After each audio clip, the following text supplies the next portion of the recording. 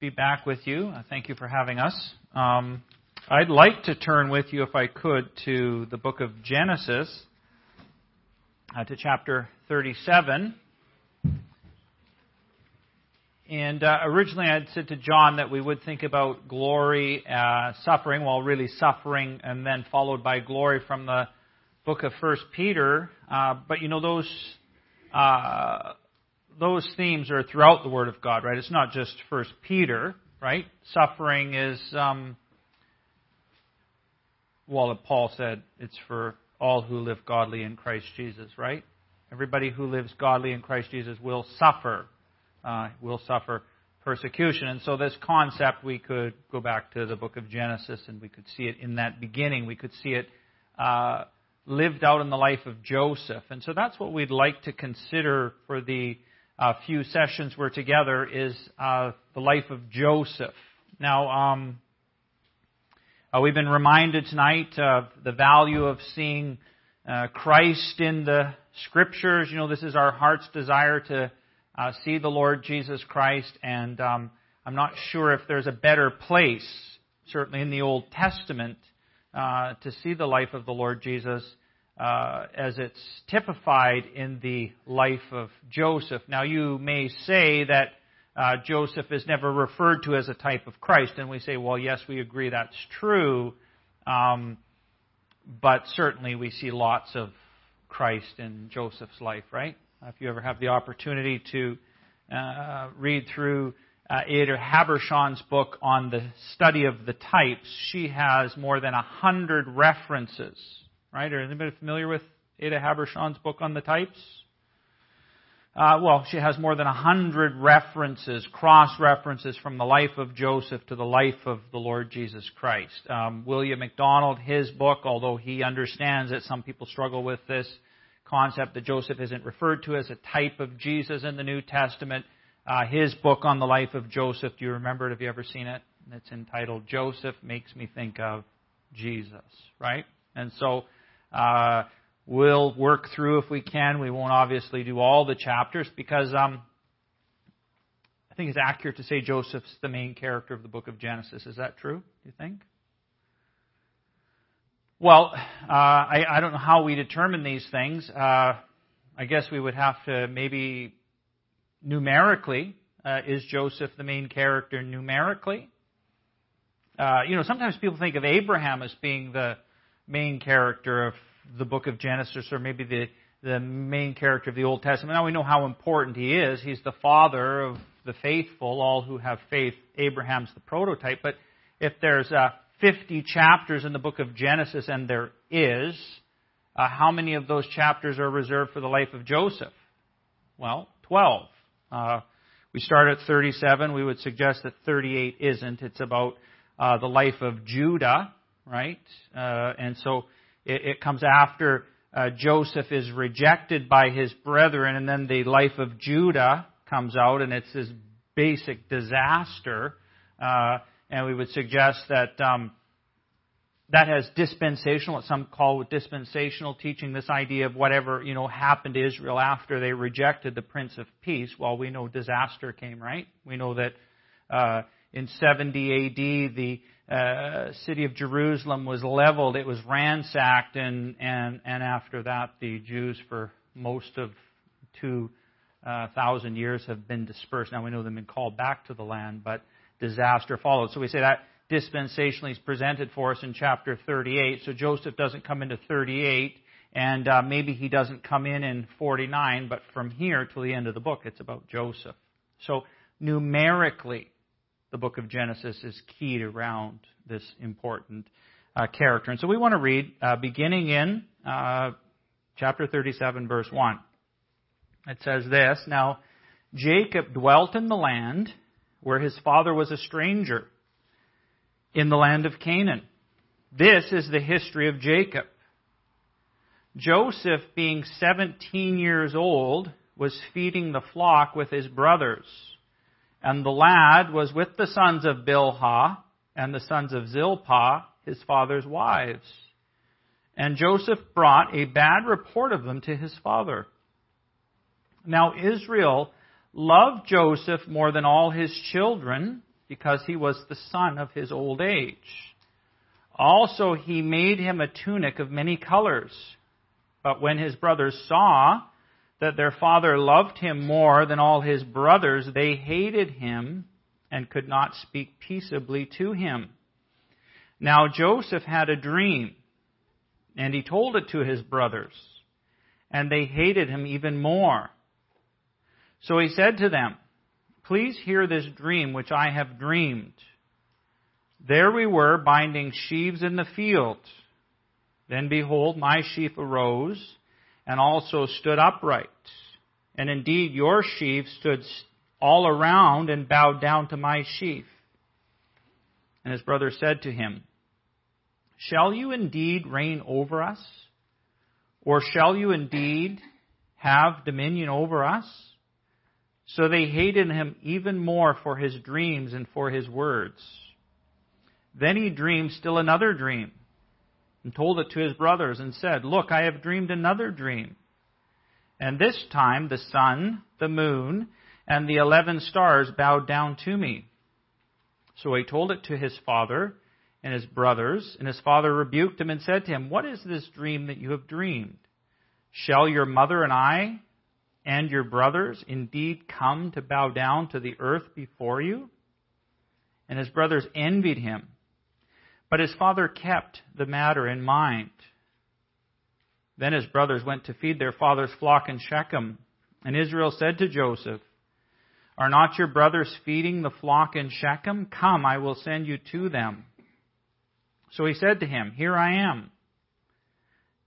Then he said to him, "Please go and see if it is well with your brothers and well with the flocks, and bring back word to me."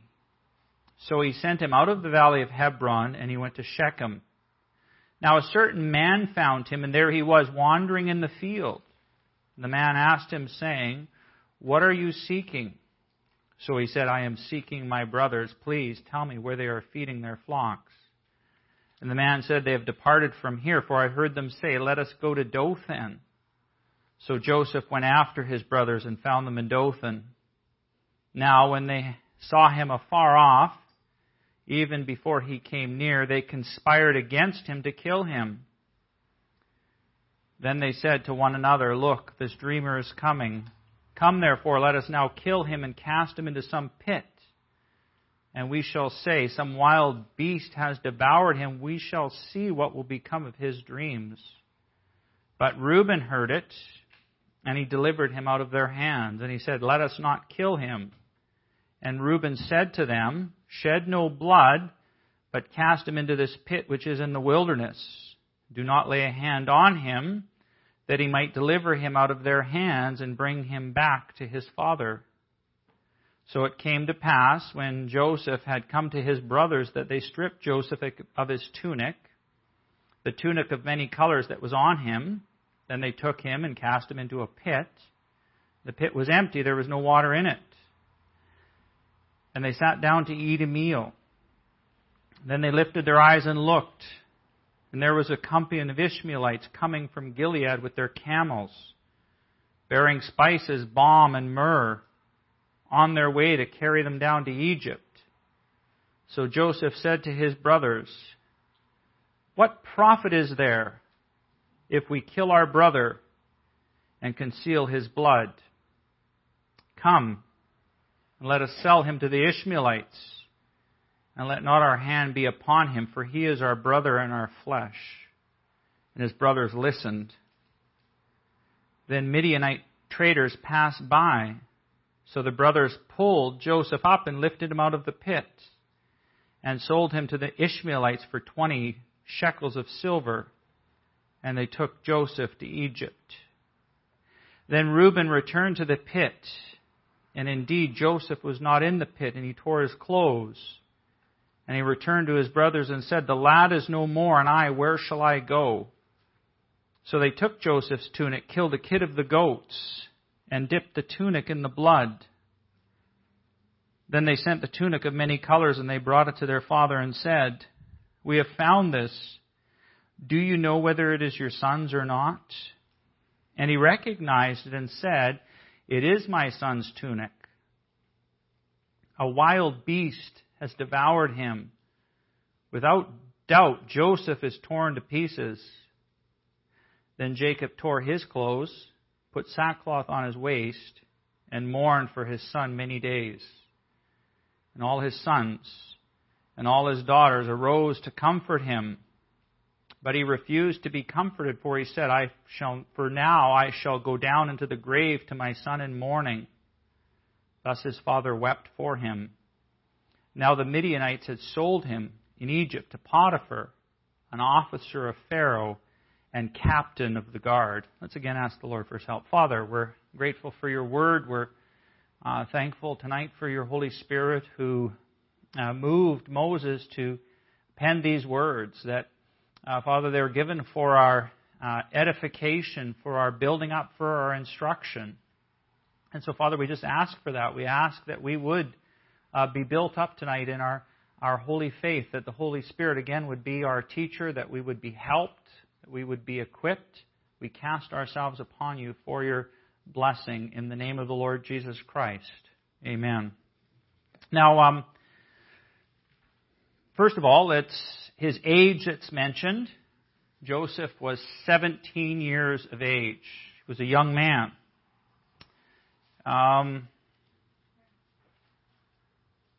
What do you think about youth? How involved can young people be? He's 17. He's shepherding. He's involved in his father's business. I guess one of the challenges in the New Testament church, certainly in the day in which we live, is seeing young people given real responsibility. Out on the West Coast, it's the same challenge. Leadership, eldership, what's perceived as real spiritual responsibility is often reserved for those who are quite a bit more mature. That hasn't always been the case. We would be associated, whether you know this or not, historically the assembly here would be associated with a movement that started the previous or 2 centuries ago, around the 1850s, right? And not forcing these ideas on you. If you were to go into an assembly library like your assembly, there would be books by men like John Nelson Darby or C.H. Mackintosh or others, J.G. Bellett. These were all men that the Lord used in the middle 1800s to see what we're part of started, established. It was a work of the Spirit of God. We don't deny that.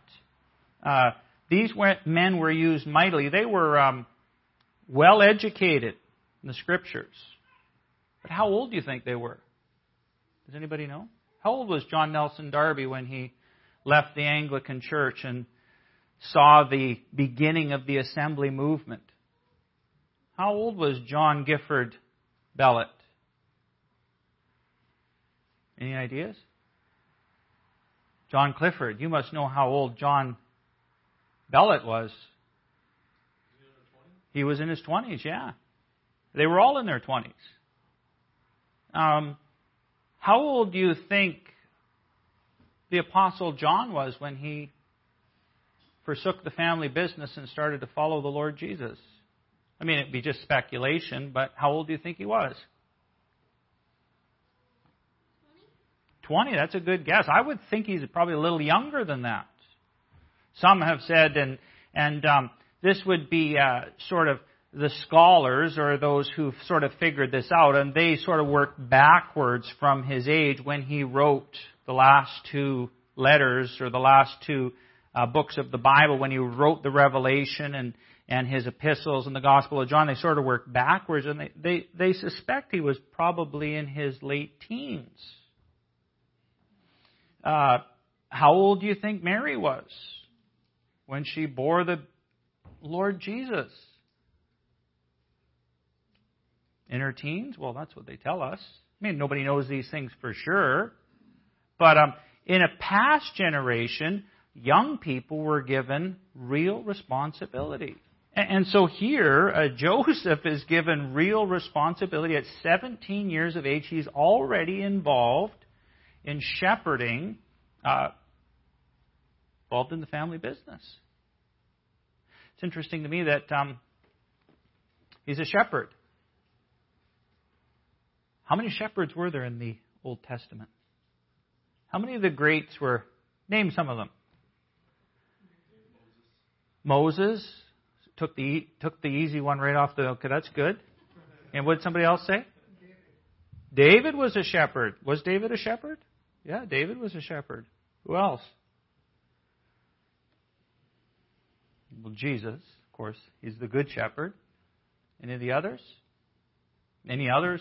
Famous people in the Old Testament? Hey, all of Jacob's family, right? We're going to read further on. Remember when they all, 72 of them, or however many there were, came down to Egypt and they stood before Pharaoh. You remember what Joseph said to say to Pharaoh? What was their jobs? We are a family of shepherds. Any other shepherds? Well, you've named all men so far. Were there any women shepherds in the book of Genesis? Well, I think there was, wasn't there? Chapter 29. Do you know of one?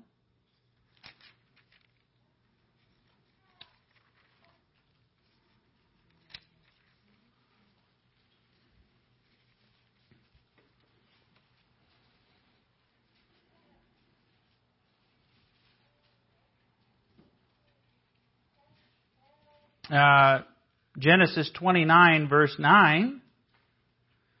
Now, while he was still speaking with them, Rachel came with her father's sheep, for she was a shepherdess.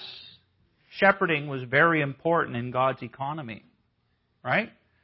In fact, you remember when the Lord Jesus recommissioned Peter, right? Remember he recommissioned Peter in his ministry. What was it to? It was a threefold ministry. What was it towards? You know that?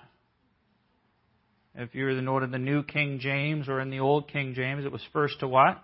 To look after the little ones, right? And then to look after the bigger ones, and then to, in the middle there, feed them, right? So shepherding was very important in God's economy.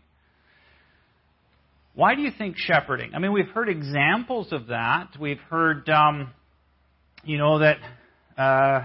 Moses spent 40 years. You hear people divide his life into three parts: 40 years in Egypt, 40 years in the wilderness, 40 years leading the children of Israel. We've all heard that illustration or that example. That's how his life divided up, and that middle part. That training time before he was raised up to lead out Israel, he spent 40 years on the backside of the desert shepherding sheep. Right? And so, what would be the value of that? Why would that be so important? Well, we know this, that sometimes when God talked about the leaders in Israel in a negative sense, he talked about them as evil shepherds, right? Right? Fleecing the flock for their own advantage. Why shepherds? Why shepherding? Why would the people of God be called sheep? Well, sometimes people say, well, sheep are stupid. Sort of reject that idea. I mean, it's a bit offensive to be called stupid. I mean, I might say you're not that smart. I say, well, I can live with that. Not that smart, but the idea of being stupid is a bit offensive. My grandfather had sheep. He spent his whole life as a shepherd. He had 500 sheep in British Columbia, purebred sheep, and he made a living. Actually made a good living raising quality sheep, and he never believed sheep were stupid. He would tell a story. His favorite joke was, little Johnny, when he was in school and the teacher was trying to explain math to him, said, knew that Johnny knew sheep and said, Johnny, if there were 10 sheep in the pen and one got out, how many would there be? And he said 0. And she said, no, Johnny, there's 10 sheep in the pen and one sheep got out. How many would that leave? And he said 0. She said, Johnny, 10 sheep in the pen, one gets out. How many would that leave? And he says, teacher, you may know math, but I know sheep. And so that's a fact, that if there was a hole in the pen, all the sheep would get out. And so why shepherding? Why would that be so often the illustration that the Word of God uses for our care of one another? Well, doesn't it have something more maybe to do with how dependent we are to one another? You know, this has been the problem in the church in 2018 in United States of America or in Canada or any part of the world, the interdependence upon one another. You know, Peter was a shepherd, right? Peter understood shepherding. It was that illustration we already thought about that the Lord used in Peter's life. And so, you know, it's interesting that when Peter thought about the saints about to go through this heavy tribulation, he was able by the Spirit of God to predict what Nero or to prophetically see what Nero was about to do to the church. He sought to prepare the saints for that. And you know what's interesting is he taught universal truth. Right? I mean, you go through and you look when he starts at the end of chapter 1, the principles that he taught were universal truths. Right? For every Christian. Like he started at being born again. Right? Like, you believe that, right? Like if you're not born again, you're not in the New Testament church. Right? But there are people who aren't in the assembly who are born again, right? You believe that? You believe people can get saved in another church? You believe they can be born again somewhere else? Yeah, we believe that too. We question it sometimes, right? But so that's a universal truth. And so that's where he starts, being born again. He says, not of corruptible seed, but of incorruptible, by the word of God which lives and abides forever. That's a universal truth. In fact, the Lord Jesus said to Nicodemus that except a man be born again, he can never see the kingdom of God. And so it's universal. It's for all Christians, all born again. And he goes on to talk about the sincere milk of the Word, right? That every Christian feeds upon the same food. Then he goes on to talk about being built into the same body, this temple, if you will, this same building that's being raised up. Right? We know this, that we're connected. You're connected. We're connected to every Christian in this town, in this city, right? In this state. In fact, in the world. Beyond that, we're connected to the Apostle Paul. I remember a brother out our way, he had sort of what some would have thought was a liberal view of things. And he was a close family friend.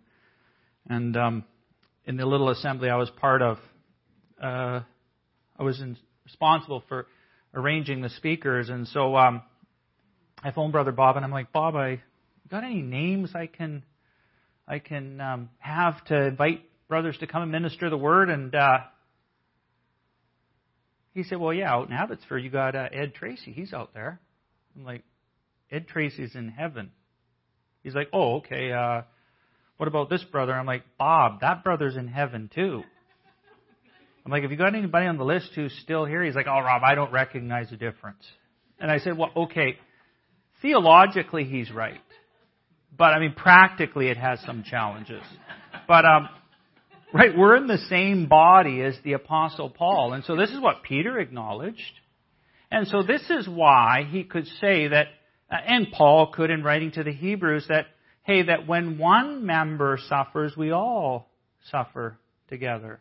And so these ideas of shepherding It's connected with the interdependence. That's what sheep are. They're connected to one another. They're a flock.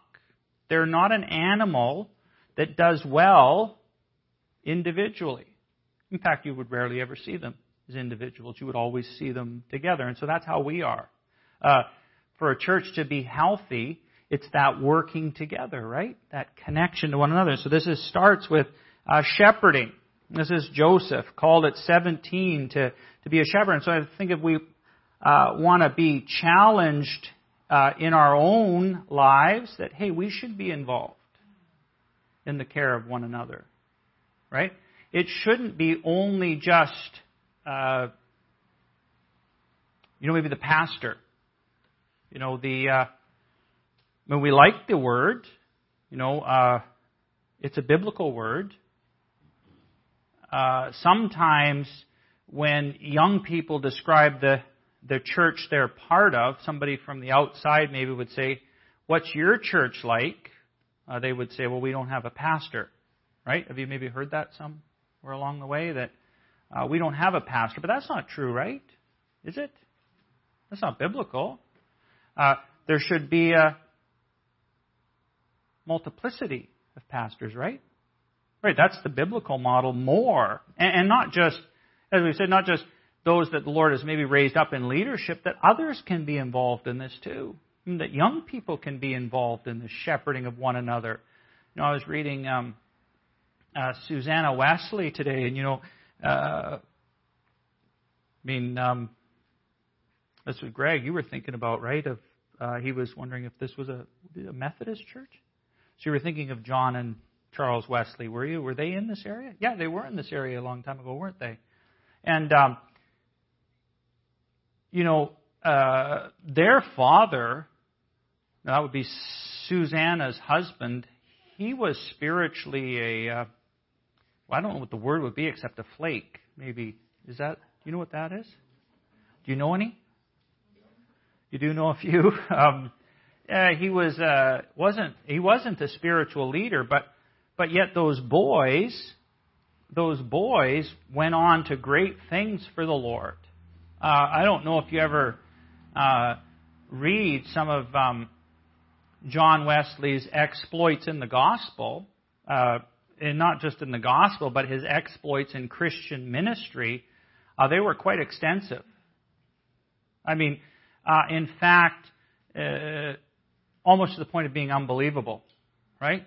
Read 1,200 books, studied his Bible every morning, read 1,200 books, wrote 200, traveled around the world the equivalent of 13 times on horseback, preached 54,000 plus messages in his life. They said he had critics, people who didn't agree with his theology. They said, one biographer said that although he had these critics, that John Wesley was up, had done his morning devotions, had preached 3 sermons before most of these people even got out of bed in the morning. And it was him who said, the Lord has more to do in me than through me. Right? So he understood, hey, not everybody agreed with him, but he was a great man of God. It wasn't his dad who was the influence in his life. It was his mom. She was the shepherdess in his life, Charles' life, those other children's lives. And so it's all of us connected together. So shepherding. I think if we look at this verse 2, and think of cross-reference to the Lord Jesus, the lad was with the sons of Bilhah, the sons of Zilpah, his father's wives, but he wasn't like them. Right? He didn't live like them. Okay? And so he brought an evil report. And so sometimes people think of him as a tattletale, but I reject that idea. Right? He stood for righteousness' sake. Right? And so he wasn't a tattletale. Hey, what his brothers were doing was wrong, and it needed to be dealt with. And so he certainly proves by his life he was interested in his brothers and their spiritual well-being. And so sometimes we need to be brave with regards to righteousness. And so that's a picture of the Lord Jesus. He came into this world. He lived amongst sinners, but he wasn't like sinners, right?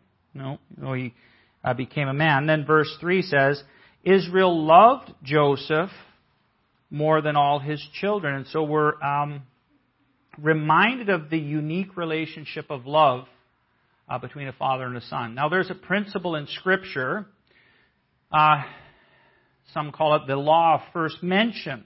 And so the idea that when a word is first used, the first time it's used, that becomes the foundation for it throughout Scripture. So we always want to go back to the first time a word is mentioned to assess what it means. For instance, death. Sometimes people will tell us that death means cease to exist. But we know that that's not the case in Scripture, because the first time the word is used is back in Genesis, and God says to Adam, "In the day you eat thereof, you will surely die." But he didn't die that day, did he? Or did he? Well, he didn't cease to exist, but something happened. A spiritual separation, right? And so that's true. Sometimes people say, well, they died.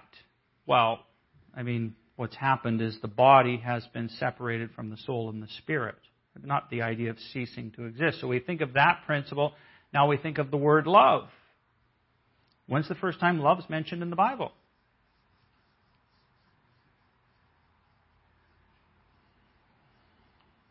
Well, Adam and Eve, maybe, do you think?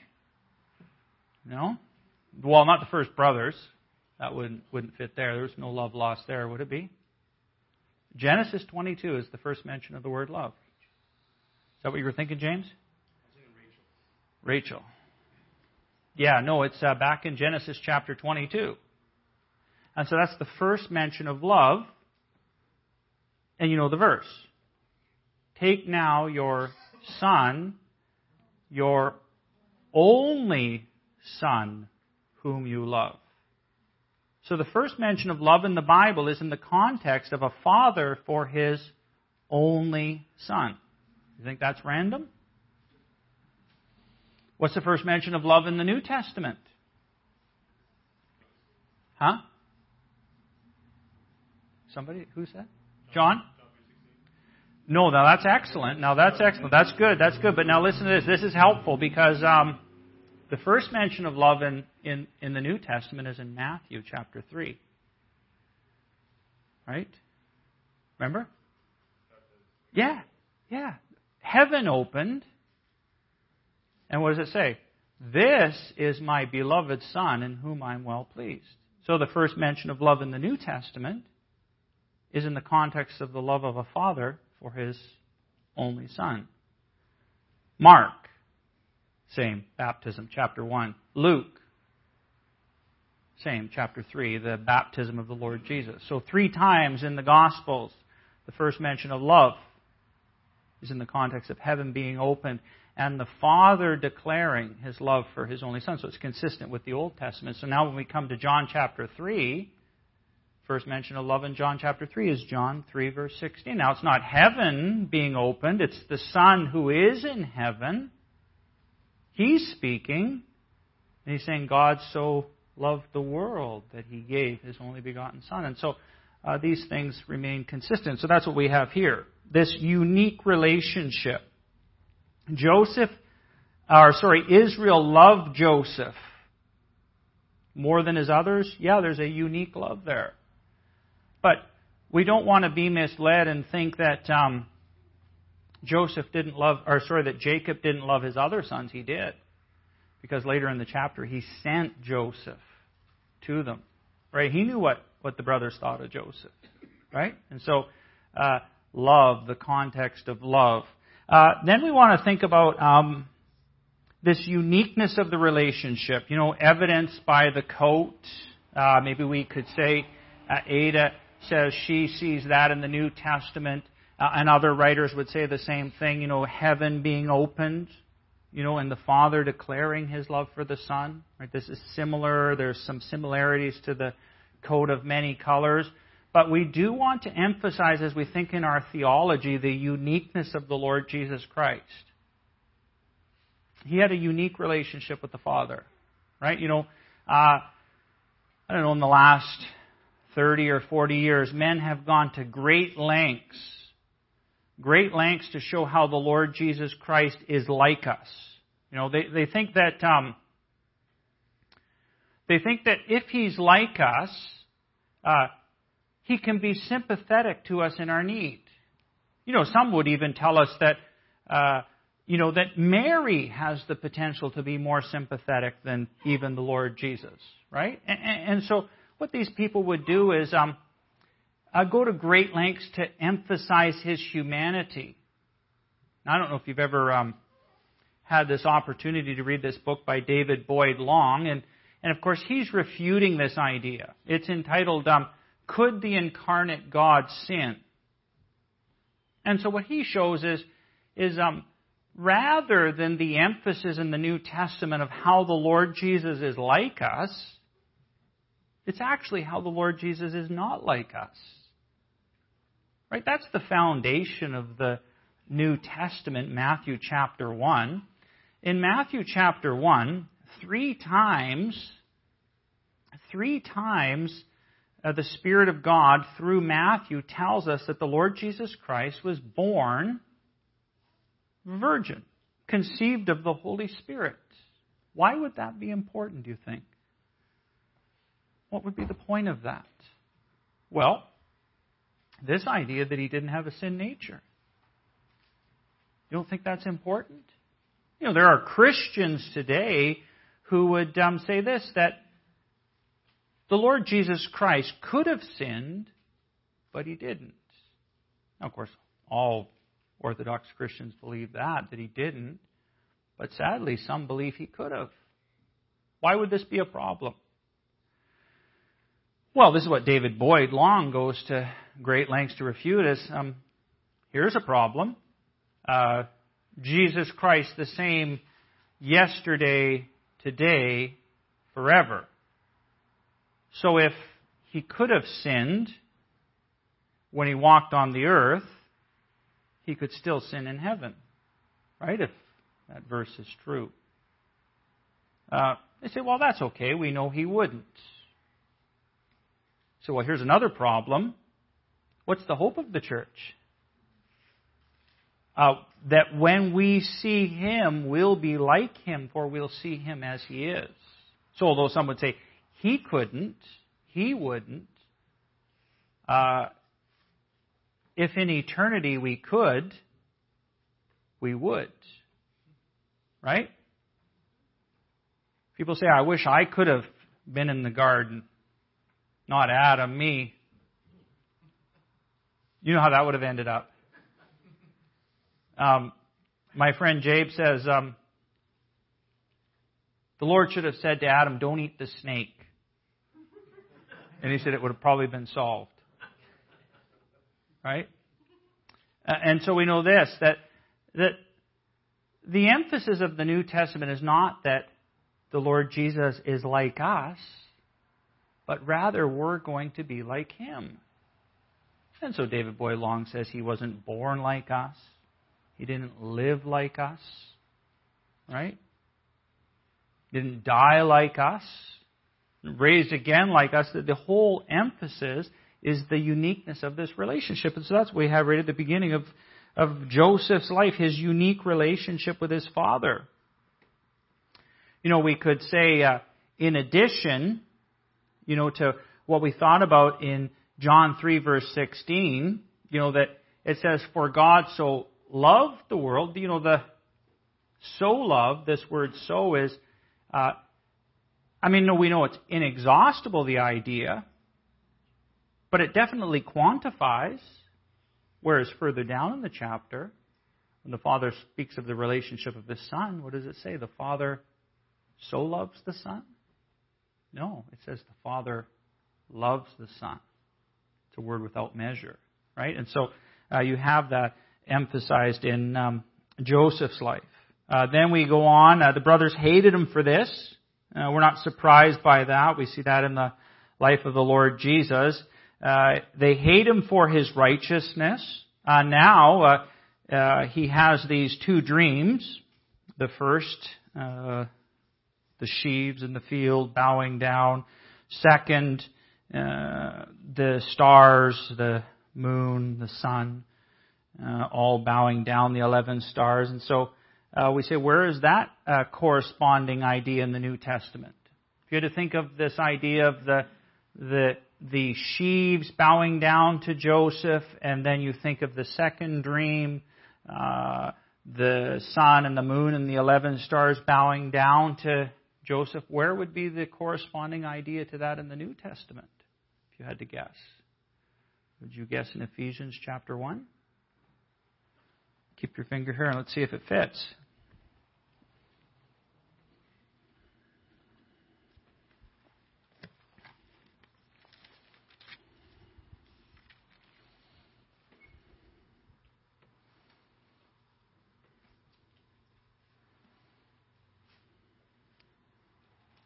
Ephesians chapter 1. Paul describes to us God's eternal purposes.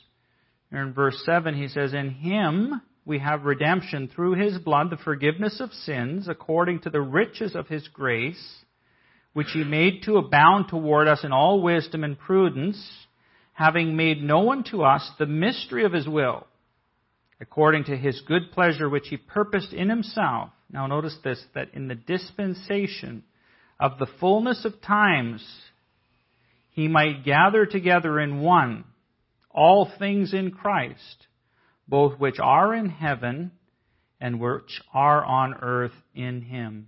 And so, some have ably pointed out that the two dreams, one connected with the earthly, the other part connected with the heavenly.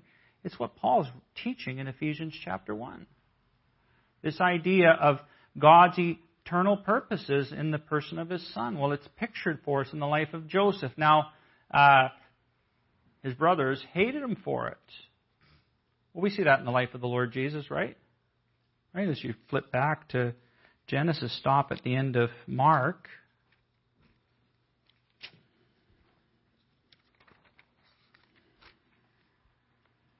Maybe chapter 14. Mark chapter 14, verse 62, Jesus said, "I am, and you will see the Son of Man sitting at the right hand of the power and coming with the clouds of heaven." Then the high priest tore his clothes and said, "What further need do we have of witnesses? We have heard the blasphemy. What do you think?" And they all condemned him to be deserving of death. And so we see that back in Genesis as well pictured. So back to chapter 37. So we have these two dreams. Joseph tells them to his brothers, to his father. We have that at the end of verse 11. And it says this in verse 12, "Then his brothers went to feed their father's flock in Shechem, and Israel said to Joseph, 'Are not your brothers feeding the flock in Shechem? Come, I will send you to them.'" And so we can think of all the various times that we read in the New Testament gospel accounts of the Father sending the Son, right? The Father sent the Son into the world, right? And so Jacob sends Joseph to his brothers. Why? Because he loved them. We move past there. He sent him to Shechem. Verse 15 says, "A certain man found him, and there he was wandering in the field, and the man asked him, saying, 'What are you seeking?' He said, 'I am seeking my brothers. Please tell me where they are feeding their flocks.' And the man said, 'They have departed from here, for I heard them say, let us go to Dothan.'" And so we think here that, Joseph, if he was obedient to the letter of the law, fulfilled his father's wishes. But we know there's a distinction, right? It's a distinction between being obedient to the letter and obedient to the Spirit, right? And we know that the New Testament makes a distinction. I always thought of, with my children when they were growing up. I have 3 girls, and just how they were different. My oldest daughter would be the best one to send out into the garage or the shop to find a tool. Christine would go out there and find this tool for me, bring it in. It's here hanging up on the wall. Well, guess what? Actually wasn't hanging up on the wall. I don't know whether Cindy had got out and disrupted my shop or how it happened, but it wasn't where I thought it was. Okay? And so, if I'd send my middle daughter for that, she would go out and come back, no, it wasn't there. I looked where you said and it wasn't there. Now, Christina, on the other hand, would come back with it almost all the time. It wasn't where you said, but I found it. So I often thought of that as the distinction between the letter and the spirit of the thing. And so Joseph is obedient to the spirit of what his father said. He went to Shechem and the boys weren't there. Could have turned and went back home, but he didn't. He knew his father's heart, and so he went on. And we think of this pictured for us in the life of the Lord Jesus Christ. This idea that all the way to Calvary he went for me. Right? He died to set me free. And so Joseph goes on all the way to Dothan. Verse 18. Now when they saw him afar off, even before he came near them, they conspired against him to kill him. Hamilton Smith, in his little booklet on the life of Joseph, has a really interesting cross-reference to this little verse here. Now when they saw him afar off. Do you know of any kind of corresponding ideas to that in the New Testament? Think about that. He saw him afar off. Well, here it says when they saw him afar off, they conspired in their hearts to kill him. Yeah, the prodigal son. That's the one he uses. What does it say in the prodigal son? When he saw him afar off, he ran to him. Right? I mean, we know in the story of the prodigal son, Luke chapter 15, that's really one parable with three parts, right? Isn't it? Remember, it was one parable. It's not parables. It's one parable. So it's three parts. The shepherd is a picture of the Lord Jesus, right? The woman working frantically, a picture of the Holy Spirit, right? You know, I mean, this is a great encouragement, isn't it, as we go out into the world to preach the gospel that, hey, the Spirit of God is working in the world, right? Working in the world, convicting of sin, of righteousness, and judgment to come. So the woman picturing the Spirit of God working, and then thirdly, the third part, a picture of the Father. And so Hamilton Smith says, what a contrast. This here is the heart of man, right? The heart of man. Here's Joseph coming in his righteousness. He's not a bad brother. He's a good brother. Coming in his righteousness. And they see him afar off and they conspire in their hearts to kill him. What a contrast to Luke chapter 15. Here's the prodigal returning, wasted his father's inheritance on riotous living. And the father, it says, what does he do? He runs to him. Right? He runs to him and brings him back into the family. Right? Showers him with his goodness and grace, mercy. G. Campbell Morgan, writing on the passage, he brings in the fourth part, the son who didn't come in. And so, you have this son who went away and wasted his father's living. Then you have the son who stayed home, not obedient to the spirit of the thing, just to the law of the letter. And so G. Campbell Morgan asked the question, who is the good son in the story? And so you think it's sort of a question like when the Lord Jesus asked, which was these two sons did the will of his master? And G. Campbell Morgan goes on to say this, well, neither of those sons were good. Neither the one who went away, nor the one who stayed out. He said the only good son in the story was the son who was telling the story. Right? The son of the Father, the son of the Father's love. And so the contrast here, they saw him afar off. They conspire to kill him. Say, look, this dreamer is coming. Let us kill him, cast him into some pit, and we shall say some wild beast has devoured him. We shall see what would become of his dreams. Verse 21 says, "But Reuben heard, and he delivered him out of their hands. Let us not kill him." Reuben said, "Shed no blood, but cast him into this pit which is in the wilderness, and do not lay a hand on him, that he might deliver him out of their hands and bring him back to his father." I guess what we would see emphasized here is that although they were all guilty, they were not all the same. Reuben was different, right? He wasn't cruel, right? You remember Simeon and Levi were accused of Jacob, right? Remember his verdict against them is that they were cruel. We certainly see that at the cross. There were various degrees of cruelty, right? Herod, in his judgment of the Lord Jesus, although he mocked him, he said, "I find nothing worthy of death in him."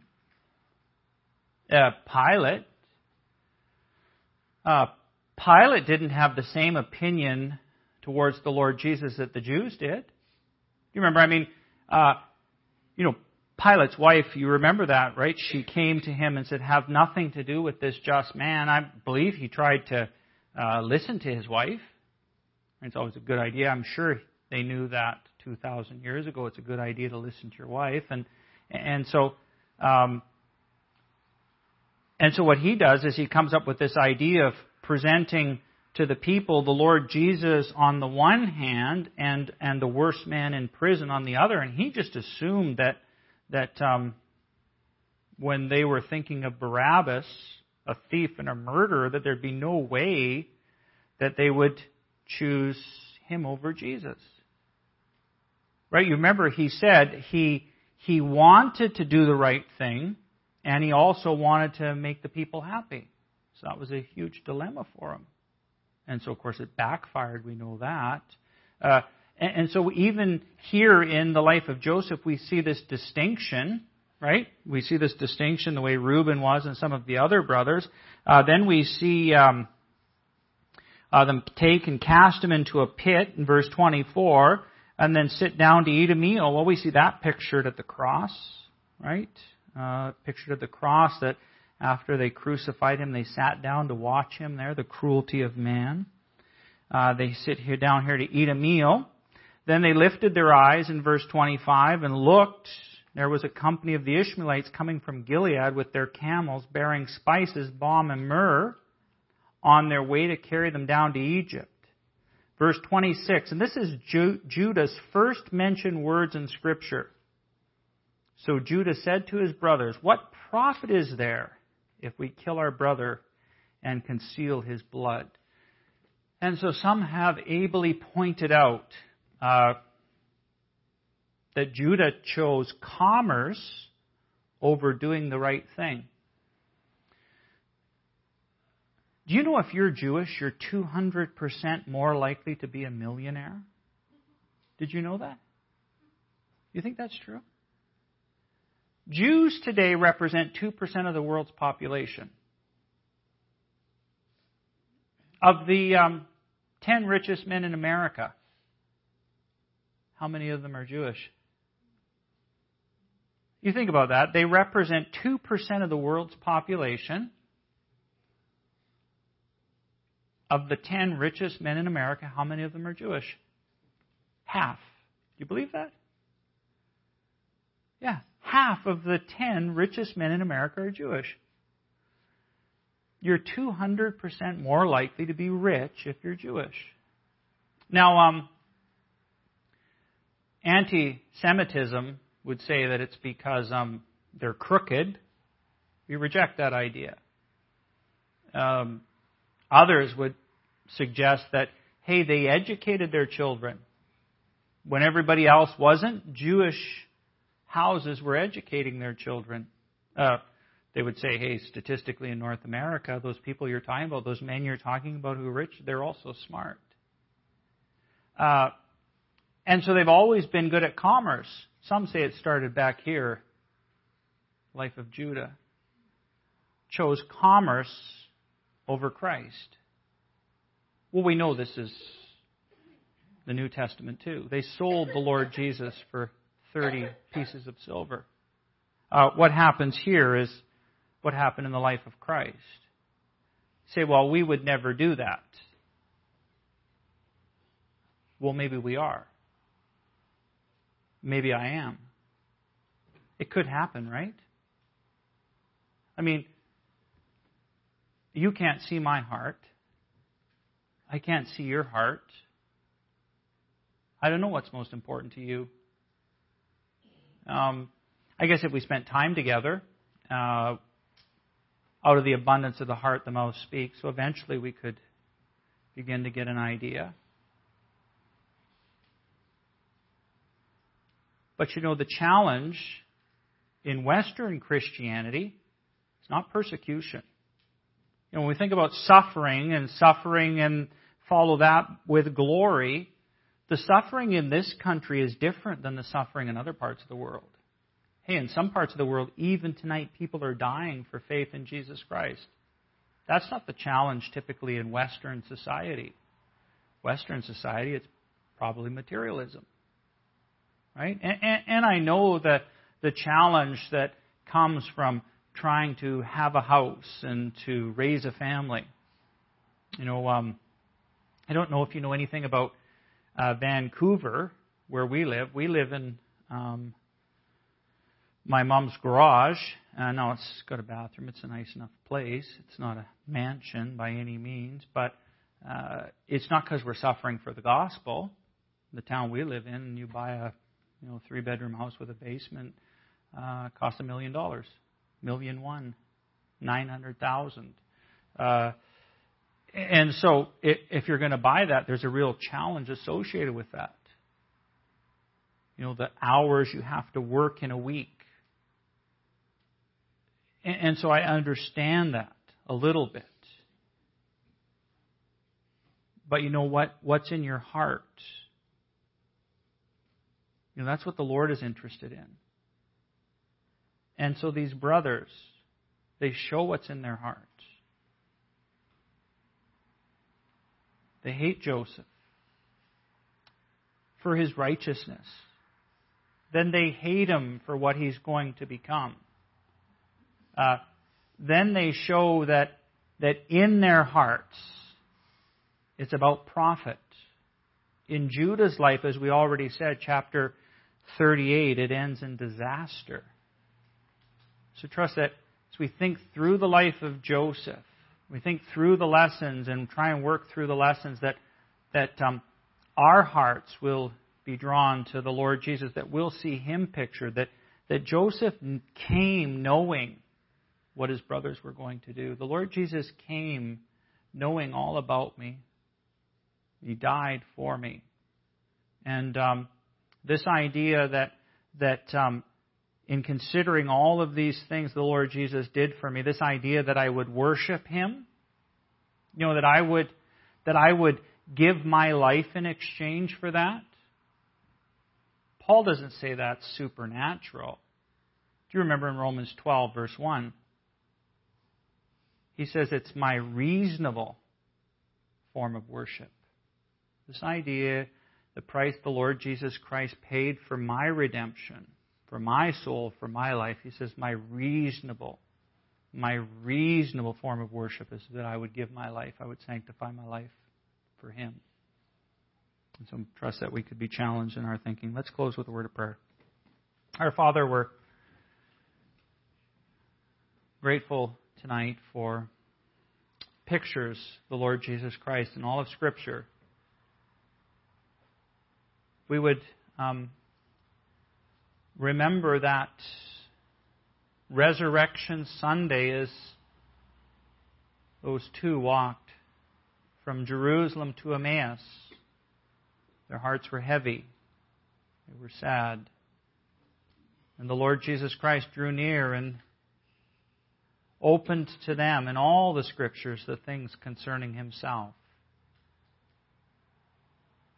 Father, we pray that we would be reminded of the love that You had for Your Son. Father, the love You had for the world in sending Your Son. Lord Jesus, the love You had for us in giving Yourself for us. the love you had for your Father in giving yourself for sin. And that, Father, as we think through these outstanding doctrines of Scripture, that our hearts would be drawn to your Son, and our hearts would be drawn to you. Father, we would be equipped to better serve you, to praise, to worship you. We ask that you would bless us tonight in our continued fellowship together. We pray in the name of the Lord Jesus. Amen.